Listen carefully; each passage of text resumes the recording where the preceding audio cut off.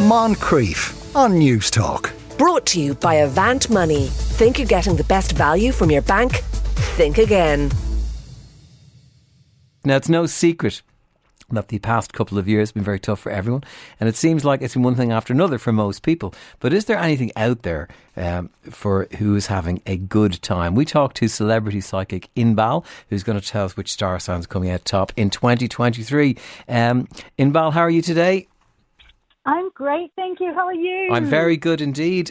Could you just tell me a little bit about how this actually works and how you're able to predict things?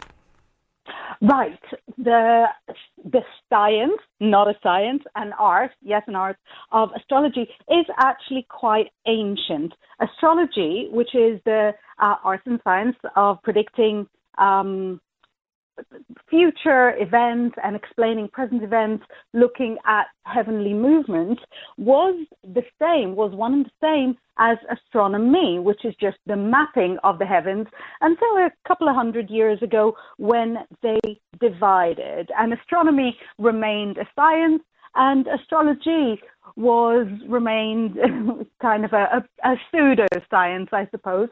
And I don't think anyone claims that everything in astrology is exactly accurate, and because the planet Mercury has moved from that position in the sky to that position in the sky, it means that everything is going to go wrong with whatever Mercury rules, which is communication. But there is still an observable correlation between what happens in the sky and what happens here on Earth. I believe in astrology in a very non-religious way. I believe that we can anticipate and learn from things that are about to come. So, for example, we all know our star sign. And when people kind of go, oh, I'm nothing like my star sign, that's generally going to be a Taurus. That goes, I'm nothing like my star sign, kind of proving its own self. And for example, there's a phenomena about Mercury that I just mentioned called the Mercury retrograde. And that's when the planet Mercury, in charge of communication, appears to be going backwards in the sky. And of course, no planets can go backwards, or each planet is on its own orbit. But from where we look at it on Earth, it appears to be traveling backwards, and that is supposedly linked with communication channels going down, or with emails getting lost, or with words being misunderstood. And I don't know if anyone remembers when Facebook crashed was it October of 2021? Facebook crashed, Twitter crashed, and WhatsApp crashed all at the same time. And that was during the Mercury retrograde, which was shocking, I think, to a lot of people, except for whoever's into astrology. We just kind of sat back in our armchairs and went, aha. Right. Yes. I've been expecting you. That got white. And exactly. There you are.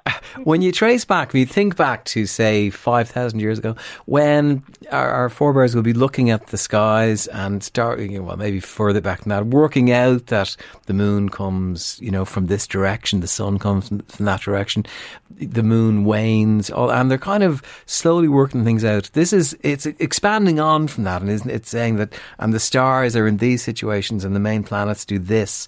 And if the moon is affecting the tides, then these things could be affecting us in other ways as well. Exactly. So with the moon affecting the tides, obviously that affects the water. And as human beings, we're 70% water. There's a lot of words in European languages that are associated with astrology. The word lunacy is, of course, moon sickness. And that is because it was observed that when the moon was full, there were more cases of crazy stuff happening. And even the days of the week in French and in Italian are named after the planets that are said to influence them. So if I said Mercury and it meant nothing to you, if I say Mercredi, do you then think, oh, wait, yeah, Monday might be the day of Mercury? Mardi in French, that's Tuesday, and Tuesday is associated with the planet Mars. So we've got all this astrological history woven into our everyday lives, but we might not even realize. Words like martial art, that's the art of Mars, the art of battle. Women are from Venus, men are from Mars.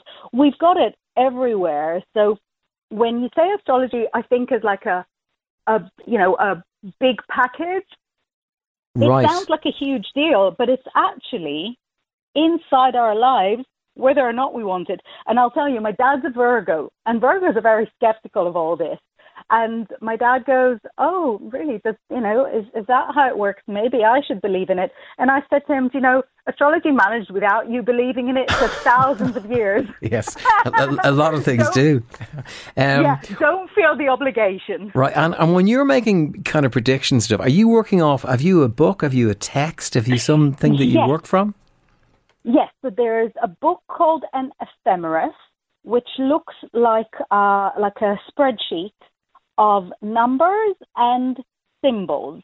The symbols are planetary symbols because each of the planets has a little drawing that represents it.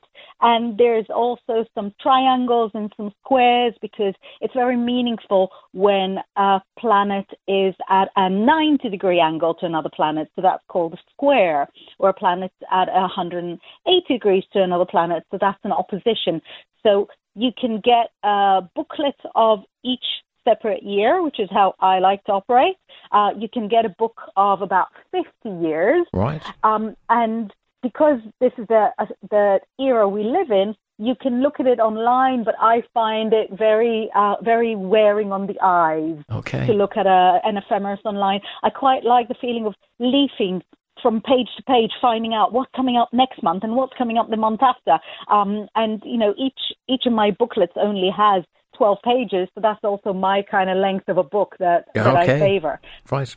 So like old-fashioned books, I think a lot of people still prefer them to, Kindles and everything else that goes with them. You're not far from that in what you're using. So you looked at two star signs that it's looking good for them in 2023. One of them is Leo, and one of our guests who was just in the studio a moment ago is a Leo, so he's all ears. They're people who were born between the 22nd of July and the 22nd of August.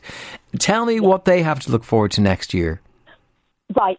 So Leos are people that see the positive in anything anyway. So whatever I'm going to say at my next sentence, they'll be like, "Oh, thank you so much."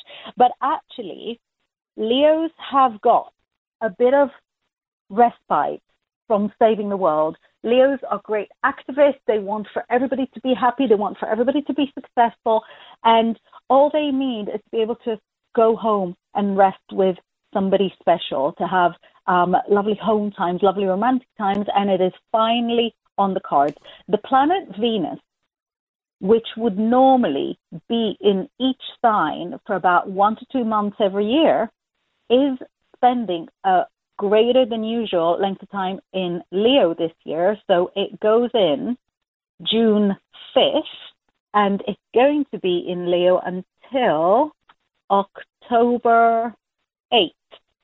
That's a good long hunk of time for Leos to rest, to replenish, to be admired, which is one of their favorite hobbies, and to be at home. They're not naturally indoorsy, but it will be lovely for Leos to just be able to put their feet up and not have to put their face on every morning. Right, so for me, Leos are one of the bigger winners of 2023. Declan will be delighted about that. He was a little bit interested about love and relationships as well. So, yes, so you can let Declan know that there's going to be a lot of love in the dates that I mentioned. However, Venus is actually going to be in retrograde in Leo between July 23rd and August 24th, nearly the entire period that goes along with the sun being in Leo. And when what? Sorry, I looked at the column of the Mercury. God, for a moment there, I thought you saw something bad for Leo. No. I'm sorry. December is so hard for moms. I looked at the wrong column. So ending September 4th And during that time, there could be romantic misunderstandings. Oh, my God. Now, romantic misunderstandings are hilarious when we watch them in the cinema. Absolutely not funny when they happen in our own No, he'll be worried about that. I have to ask you quickly, if I can, about Capricorn, because Barbara, our other guest in the studio a little bit earlier, is a Capricorn, which is just before Christmas till the 22nd of January. What can Barbara look forward to? Right. So, first of all, the year starts with Capricorn with Mercury in Capricorn. So that's contracts being thrown towards her, lots of opportunities coming her way. And the year also ends with, not quite Capricorn. The year gets to its final kind of week with with Mercury in Capricorn. Sorry, I don't know where my words have gone. Come backwards. The year is a week from ending, towards the end of 2023. Mercury returns to Capricorn, and that means that a lot of communication successes will be around for Capricorn. Oh my God, this is absolute music to Barbara's ears. Opportunity and communication successes. She will be over the moon with that. Inbal, thank you very much for joining us today. Thank you. And let's hope all of those wonderful predictions prove true as well. Thank you very much indeed. In a moment, Moncrief. Brought to you by Avant Money. Think you're getting the best value from your bank? Think again. Weekdays at 2 p.m. on News Talk.